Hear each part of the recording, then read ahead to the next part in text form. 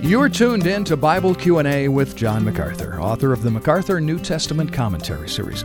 This is Denny Nugent here with John, and a question from 1 Corinthians 7, where Paul says the unmarried man or woman is, quote, concerned about the things of the Lord, how he may please the Lord. But one who is married is concerned about the things of the world, how he may please his wife. Now, John, it seems Paul is saying that staying single is somehow better for you spiritually. Could that be the case? Yeah, I think, Denny, that Paul is saying staying single is better for you spiritually if you have the gift. Yeah, the New Testament even talks about it. It talks about a gift from God. You don't want to stay single if you're not designed for singleness. That's a formula for disaster.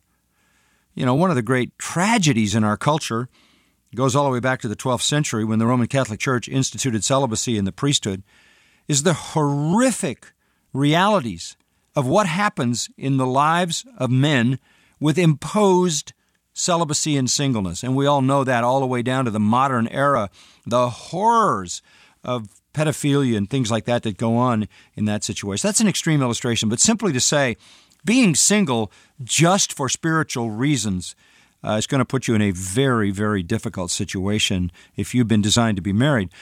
Being single is the ideal situation if you have the gift. If you don't need to be married and you can give your life in service to the Lord. Now, it's not saying you don't need to be married and you can play the field and live your own life and have nobody telling you what to do. That's not the idea. It's singleness for the purpose of the gospel. That's a valid singleness. All right, thanks, John, and thanks to you for listening today to Bible Q&A with John MacArthur. If you'd like more in-depth teaching from 1 Corinthians, visit MacArthurCommentaries.com.